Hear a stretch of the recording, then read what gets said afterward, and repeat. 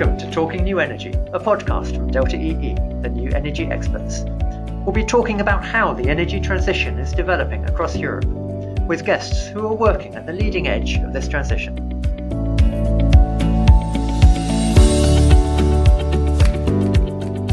Hello and welcome to the podcast. The electric vehicle revolution is well underway. Many of you listening will have your own electric vehicle. Others may be thinking of buying, leasing or subscribing to one. I'm in that second camp.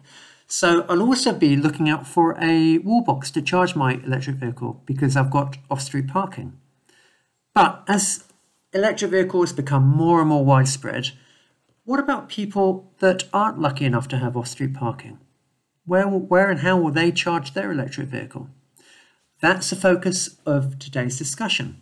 And to dig into this area, I'm delighted to be joined by two colleagues, Alex Lewis-Jones and Kate Armitage. Hello, Alex. Hi, John. Thanks for having me.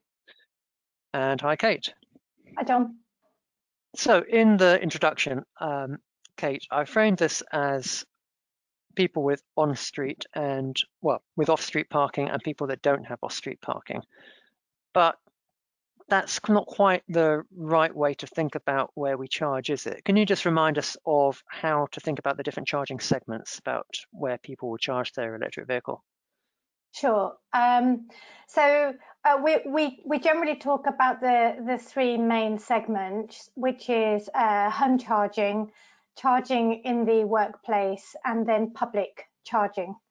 And within that, we see home charging as being the most predominant. So that's people who are lucky enough to have off-road parking and can charge privately. Workplace charging will also be dominant. And public charging is the third segment. Within public charging, that splits down into on-street. We also have a segment which is destination charging. So that would be driving to the cinema or supermarket.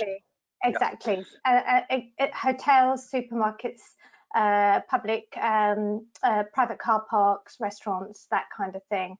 And then the other public charging segment is what we call transit. So that is where you would find rapid chargers on petrol station forecourts, motorway service stations, and effectively it's somewhere for a very fast charge when you're usually in the middle of a longer journey. In the future, we may see that transit charging being used slightly differently within the public charging segment when we see more people who don't have access to private parking at home starting to switch to electric vehicles. Okay, so we've got those three groups: home, charging at home, charging at work, and public charging, and then lots of different sorts of public charging, as you outlined.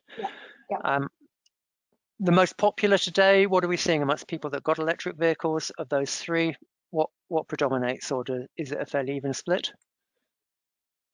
Within the Delta service, we run a series of research studies with consumers, and we see from that that home charging is by far the most popular segment. Okay. Within public charging, we see that usage of on-street charging infrastructure today is actually very small. So these are mostly drivers who have access to off-road parking. There are differences between countries, so it's really important to call that out.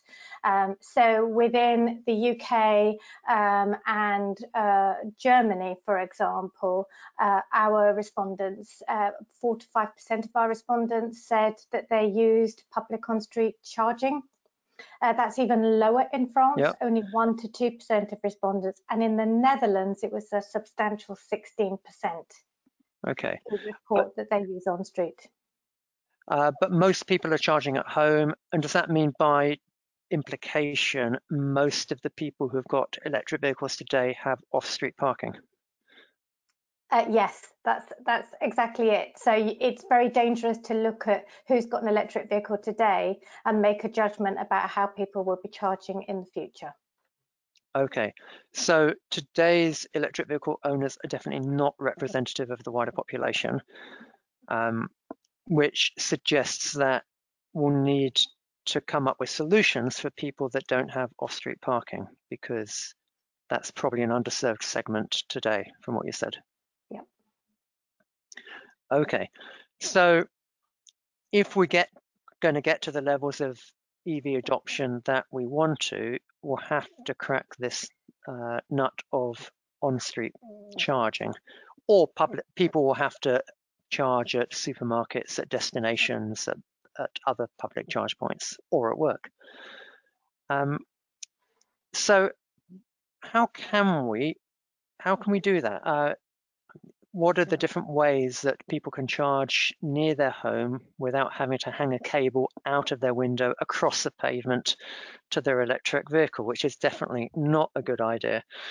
Alex, what are you seeing in the market at the moment? Is this a really active part with loads of exciting things going on? Is it still a tomorrow market that people aren't looking at yet? How do you characterize it, and what are the different sorts of things we're seeing? Sure, and I think you made a really good point there. I mean, one of a really common way that we do see is people trailing cables across the pavement to get to their cars.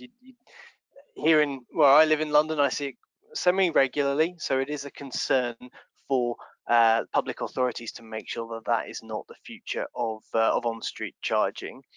I think a good way to think about this is to think about the challenges we see with it, of all the different charging segments that Kate mentioned there.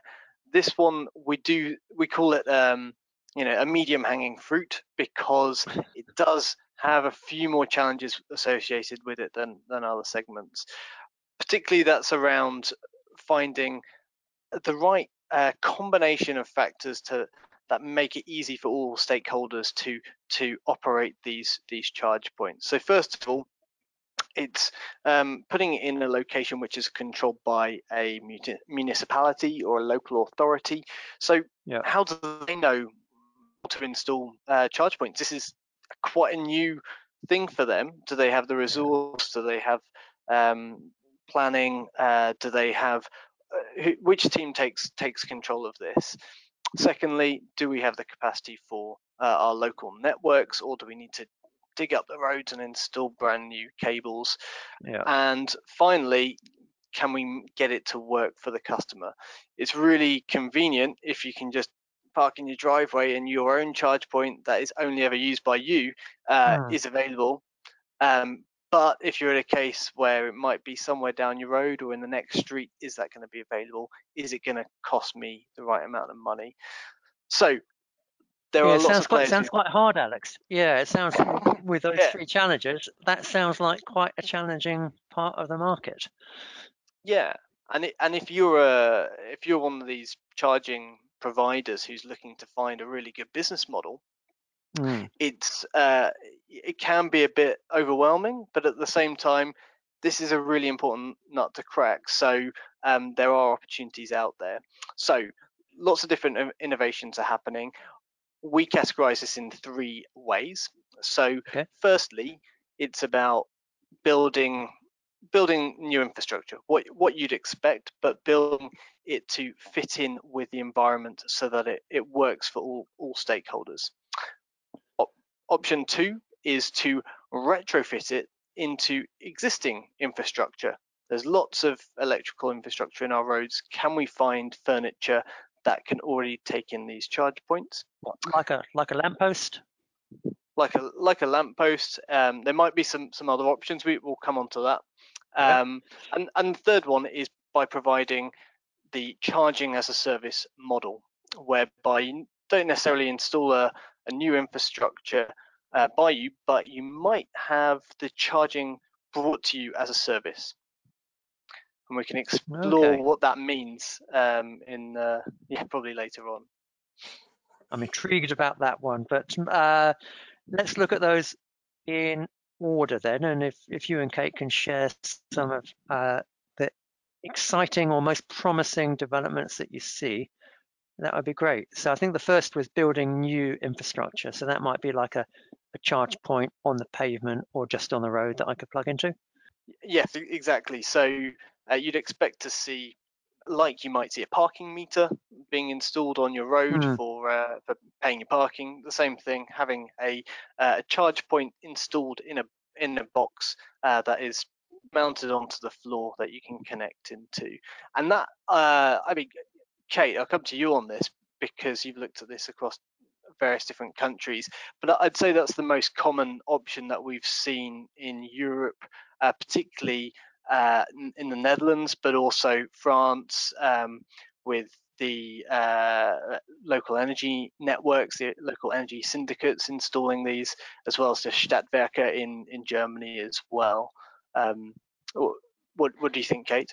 Yeah, I think that's certainly the most predominant.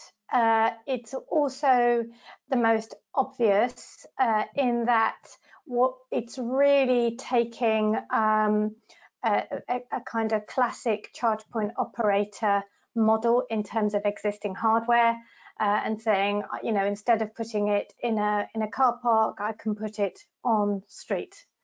And that's what journalists pick up on the most, I think. You know, they tend to show something that looks a bit like a parking meter that has been embedded into the pavement. There are so that's the most mature market. And is that scalable? Is that scalable and financeable? Is it publicly funded? Is it privately funded? Well, so if I think back to the barriers and challenges that Alex was talking about, so I think of them as there's financial, there's political, there's behavioural. Certainly, putting a new bit of kit with an electrical supply running to it in a pavement it's expensive because you have to dig up the pavements, you've got groundworks, you need a lot of certificates to do that. There's not a ready-made electricity supply, so you normally have to put in a new meter and make those electrical connections. So it's the most obvious. There's also the kind of, from a local authority point of view, there's this other downside of adding more street furniture. At a time when the trend for a lot of cities and towns is that they want to remove street clutter as much as possible. So where we are today, that's what's been installed, that's what people understand. But is it scalable? Question mark. That all really depends on utilisation, but based on the utilisation rates that we were talking about, 1 or 2%, or even as high as 16% in the Netherlands, it's not terribly attractive. Yeah, so hard to privately finance, or very capital intensive. It sounds to me like using that how to crack this nut. That's quite a big hammer to crack the nut, and it's quite an expensive hammer. And at a time when potentially some of that early government funding for demonstration projects that we've seen in Germany, France, and the UK, that approach to funding this is disappearing, and we're looking much more to private sector funding, who are less good-willed in their spend. They need a return. Okay, then let's move on to retrofit, like the idea of lamp posts. Sorry, John. Could I just add one extra thing to Kate's points there? So it's a really good point you raised about avoiding street clutter, and actually where we see a lot of the innovation happening today is actually trying to make the charge points fit in with the landscape as best as possible. So to give you a few really good examples, there's Urban Electric Networks who are building pop-up charge points. It's actually sinking them underground, and then you drive up to it and it pops up just when you need to use it. So it doesn't take up space unless there is somebody charging there. Similarly, there are they're very low level charge points as well. Connected Curb is another company developing impact infrastructure. And a final one that I mentioned is Trojan Energy, who are developing a almost you take the charge point with you. They call it a lance, but essentially the charging pole is your own, that is attached to your charging cable. You keep it in the boot of your car, and in that way you can just have a flat charge point service on the pavement. Okay, so I had in my mind a public charging point on the pavement or this parking meter example, but those examples are quite different. Maybe a bit, I don't know if they're more expensive or not, but yeah, that's quite interesting for the visual impact. And has advantages in terms of vandalism or accidental damage as well. Okay, let's move on to retrofit and those lampposts or other street furniture. Who wants to give us a bit of a flavour of what's going on there and some of the exciting innovations? Yeah, go on. I'll kick off because we've had a look at a few of these, thinking about that point about how much street furniture do you have. Yeah. There's lots of different things installed on our roads that already have electricity connected to it. And one example would be the telecoms network, who actually have a lot of private wire networks across all of our urban areas, and they all have some bits of capacity in them. So is there a business opportunity? We're seeing some companies exploring that, and one would be Telekom in Germany, who are actively looking at is there capacity that they can get access to at a street level and create a charge point. And that's really good for fleets who are looking to switch to electric as well. It might be that they can plug in and charge whilst they are in the area doing upgrades for new 5G broadband and the like. We have seen an example of a phone box which has electricity connected to it, that has also been converted into a charge point. Not really seeing phone boxes as the future of the European street landscape. Bit of a dying breed, but an interesting, I guess, it gets you thinking about, okay, what has got an electrical connection that's already on the or by the street? Yeah. But obviously the key one is the lamppost. There are millions of lampposts all over every country, and a lot of them being upgraded or have been upgraded to LED for energy efficiency reasons. But that might mean that there's a little bit extra capacity within their network to install a few charge points. And the key one here, and I'm a little bit biased because I know they exist on my road, but is Ubitricity, that has been the biggest disruptor to the on-street charging market in Europe, in my humble opinion.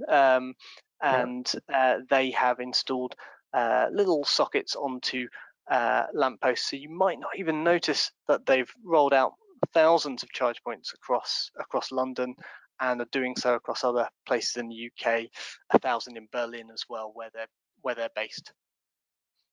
Okay, and they were bought by Shell recently, weren't they?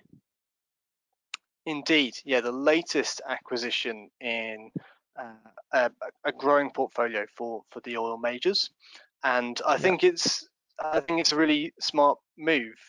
From my side, I think what's really interesting about Ubitricity is that they've done the most thinking around how to solve a lot of the problems with building new infrastructure. Now, very simply, if you've got lampposts, they are probably being paid for by the council in terms of their electricity supply. So how do you make sure that the council's not just paying for me to charge my car all the time?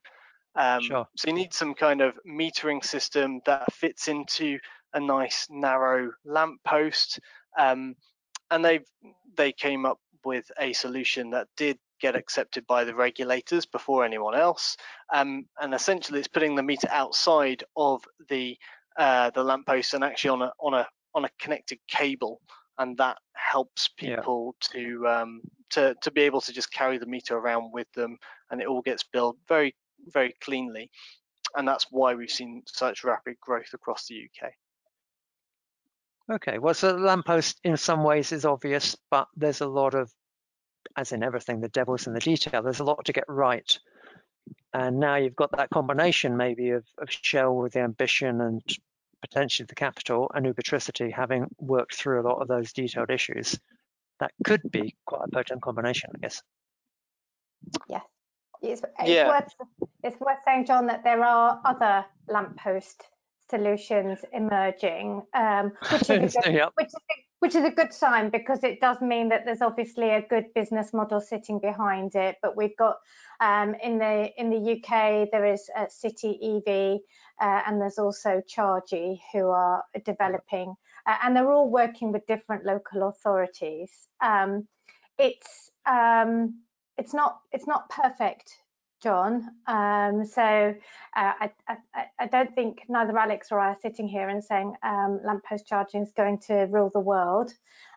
We're seeing a lot of short-term success because it is relatively low cost compared to the traditional floor-mounted charge points. So you get more bang for your buck in terms of being able to connect more cars simultaneously for the same investment, be that local authority or private investment. That's really how Ubitricity have managed to propel themselves to one of the largest public charging networks in the UK in a very short period of time. The downsides are, I was waiting for this part, Kate. Well, the downsides are, unfortunately, lampposts aren't necessarily positioned where you need them to be. And a lot of local authorities, for health and safety reasons, have spent a lot of money repositioning their lampposts so they're on the inside of the pavement.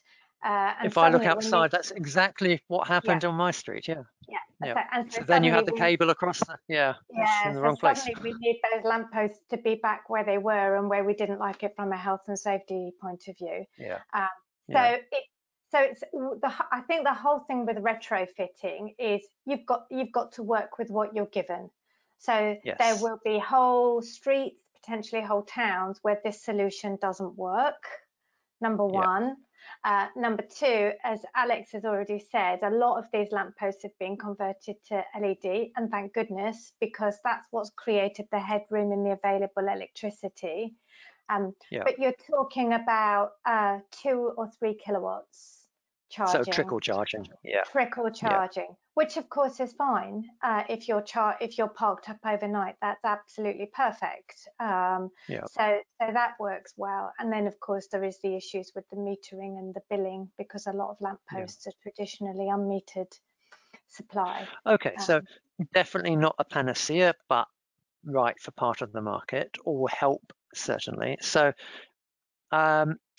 we've had building new infrastructure, a lot of nice solutions, but not cheap, with potential visual impacts, so you can deal with that.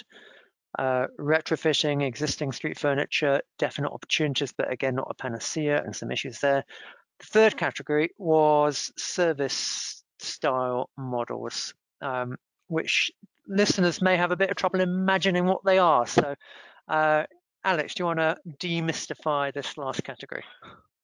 Yeah, certainly. And if we just draw on that example with Ubitricity and some of the drawbacks that are commonly associated with a lamppost charging. Now, in we're seeing lots of evidence coming through that if people are parked in front of those lampposts, then you can go to the next one, you can go to the next one, and you'll eventually find one that's available. From a customer experience, that might not be convenient, and that might not be what people are looking for. They might just want to get home, park in front of their house, and be done with it. So some people. I remember before I had moved into a house with off-street parking, it was a pain in the neck enough to drive around with a lot of shopping in my boot and look for a parking space near my flat, let alone a parking space with a EV charger available. So how could I just pull up in the nearest parking space and have a service that would charge my vehicle? So imagine that you just come home with your shopping, park where you want to in front of your house. But a concierge service might come and access your vehicle, take it elsewhere to where they know that there is a charge point available to charge up your car for you, and then return it with as full a battery as possible at the time that you will next require it. So they could go and drive your car away overnight and return with a nice full battery. Okay. That's one option that's being explored. Another way could be, well, let's just bring the charge point to you. So have a van with some large batteries in the back and charge up people's cars again overnight whilst you're sleeping, so that you have a nice full battery in the morning. Okay. Oh, so yeah, interesting ideas. And I guess if they're driving it to somewhere, I can imagine a supermarket overnight might have a lot of charge points that are not being used. So there could be a range of places they could take it to. Are there companies actually doing this today? Is this ideas or is this actual on the ground practice today? Yeah, so one example, again, lots of innovation happening out of Berlin, but there was a company called Serve Mobility, and they pioneered actually putting batteries onto bicycles and driving those batteries around to cars that were parked, plugging those batteries in, cycling off, picking up another battery and redistributing them. They've been doing that for a few years. They've received a lot more investment and are doing a lot more of that kind of mobile charging style approach. Back in the UK, we are seeing some companies as Charge Ferry are doing the option with the van when they bring that along, and also Zumo Charge is the concierge service which is launching this year. Okay, so those cyclists cycling around with those batteries must have pretty powerful thighs then, because that must be quite heavy though to cycle around. Yeah, and John, with the service approach, tends to be a subscription-based model, and you allow that service provider to monitor the state of charge of your battery so that they can begin to anticipate and plan when you're going to next need that service. Okay, so there's quite a lot of peace of mind in that offering then. Yeah. Yeah. The question, John, is willingness to pay. Yes. Does peace of mind equal willingness to pay, equal profitability? Yeah. Okay, keeping on time here, we were going to, did want to touch briefly on models where people don't have their own cars they needed to charge. So car clubs, taxis. In fact, car clubs, I think people can get their heads around. The idea of using taxis for mobility, just very, very briefly, is that something you see getting more and more traction, maybe in cities with younger people? Yeah, I think we're just on the car club front. It's something I'm personally quite interested in because I don't really want to own a vehicle. I'm like to use myself and thinking of that kind of millennial demographic, and actually I just want to pick up any car off the street and use that for the very few car journeys that I need to do in the city centre. You're such a millennial, Alex. I know, right? I want that to be an electric one, and I want that to be charged. I don't want to have to worry about that. So there's got to be some solution there. Now, if we look at examples from Paris, where we know that we've had electric car clubs before, they have struggled with that early business model. But the idea of, okay, we provide a load of specific cars that are just designed for car clubs, and where you have to drop them off is exactly where they have to charge up. Great idea. The difficulty was the operating costs associated with that. Keeping those vehicles clean and usable meant that they didn't last. But the concept's still there. So actually, if you look at companies like WeShare, the Volkswagen subsidiary, they're going all electric in German cities, and Zipcar again are looking at going electric in many many European cities. Yeah. I know them because I use their electric vehicles here. A quick word on taxis. Again, Yeah. a really interesting situation that we're finding in London is that because the black cab is so emblematic of London and so key to its transport system, they get their own rapid chargers, so really fast chargers, and they are placed on street as well. And interestingly, they are infrastructure that are not available for the general public. So Yeah.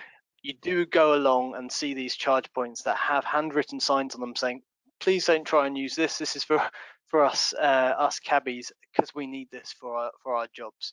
So there are interesting opportunities for certain niches in those different customer segments.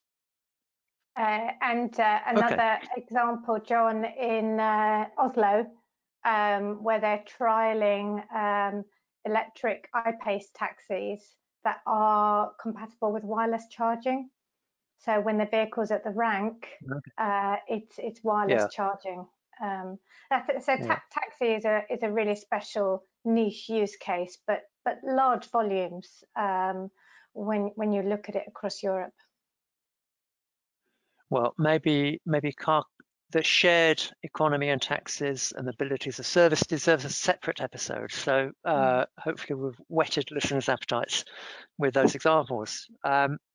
Let's get the Talking New Energy crystal ball out on the desk next to me and do our looking forward part. So I've set the dial to 2030 this week, and the question is this, and there are two parts to the question. What proportion of EV drivers will be using on-street charging as their main form of charging by 2030? So you alluded at the beginning of the episode, Kate, most people charging at home. What proportion of people will be using on-street charging as their main form of charging by 2030? And of the three examples you outlined, Alex, building new infrastructure, retrofit, and service style models, what will be the predominant model? So in the interest of time, keeping your answers brief, Kate, do you want to go first? Yeah, okay. So it's really important to understand what percentage of households in each country do not have access to off-road parking. The extreme is the Netherlands, which is why they've got such a mature on-street parking network, and it's well utilised. 66% of households do not have access to off-road parking. The other important aspect with the date of 2030, John, is that both the Netherlands and the UK have set the ban on new sales of ICE vehicles to 2030. So I don't want to be pinned down to a percentage, but I think you're going to see the Netherlands looking definitely the strongest market in Europe. Perhaps not in absolute size because it's a small country, but in terms of percentage of their public charging will be on street, high, well over 50%, more like 60% of all public charging will be on street. The UK, Germany, and France have a slightly smaller, so it's about roughly 30% of households don't have 30 to 35% don't have access to off-road parking, and within that context, you've also got to allow that there will be workplace charging, destination, and transit as well. So it will be part of that 30%. And which of those three forms, if you had to pick one, will predominate or be the most popular? Or too early to say? I think. This kind of comes down to the local authority municipality approach. In the Netherlands, they've very much taken a concession-based approach, where some of the more traditional CPOs are bidding to install infrastructure, whereas in the UK, it's much more exploratory in terms of driving down that cost of infrastructure. So I think it will vary by country. I think that return on investment and utilization are absolutely key. And on that basis, lamppost charging is currently my favorite, that has the potential to really roll out at high level and really give good bang for buck in terms of ROI. Okay, thanks, Kate. Alex, your view, proportion of people on street and most popular type.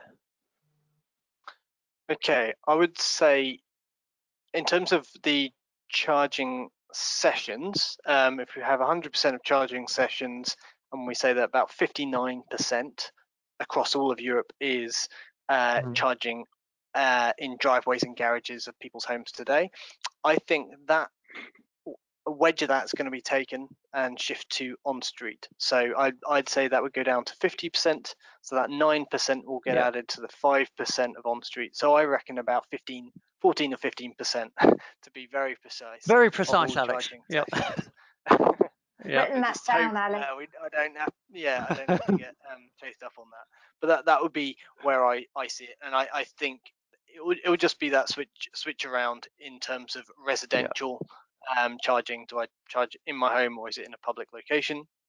In terms of what's going to dominate, I feel like there's going to be a bit of a revolution in terms of ways of thinking about on street in the coming years, because a lot of the infrastructure, like Kate mentioned, has been around for a few years, and they're going to need to upgrade it and rethink about it. And I would say that it's going to be the new build infrastructure, probably more local charging hubs, so they get away from having to install lots of distributed charge points. Maybe just one hub where people can collect is probably going to be the preferred option, even if it might not be the most efficient option. The third point that I'm going to say is my prediction for 2030 is that we won't have parking wardens anymore. We will have charging wardens, because there will still be a considerable problem with trailing cables and knowing whether people are charging at a location where there's a charge point accessible. It's going to be a huge resource for local authorities to manage, and I think that's a huge new job for that category of parking warden. And I think those parking wardens are also going to be looking at icing. Are you familiar with icing, John? No. No, so that's when an ICE vehicle parks in an EV charging spot. Got it, yeah. And in Netherlands, they already have a problem with charge point blocking. So the average time on charge for an electric vehicle in an on-street space in the Netherlands is less than 2 hours, but the time it stays in that parking spot is on average 10 hours. Oh dear, and that's a very valuable number of hours that other people would want access to. That's time that you can't retail electricity. Yeah. Well, it sounds to me like this is an absolutely critical area if we're to hit our decarbonisation of transport targets, if we're to get EV adoption spreading through people without off-street parking. And there's a lot of learning going on, a lot of great ideas, but a huge amount more to do and a lot of challenges.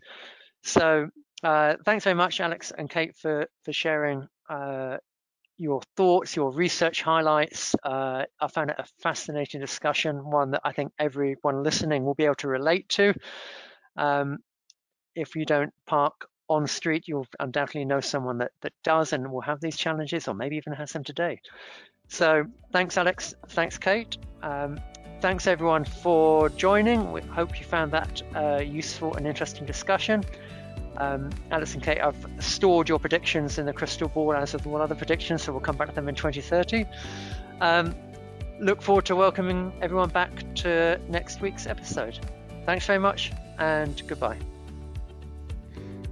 If you're as passionate about the energy transition as we are, then please keep in touch. You can follow us and me on Twitter, LinkedIn, or subscribe to the podcasts on your chosen podcast platform.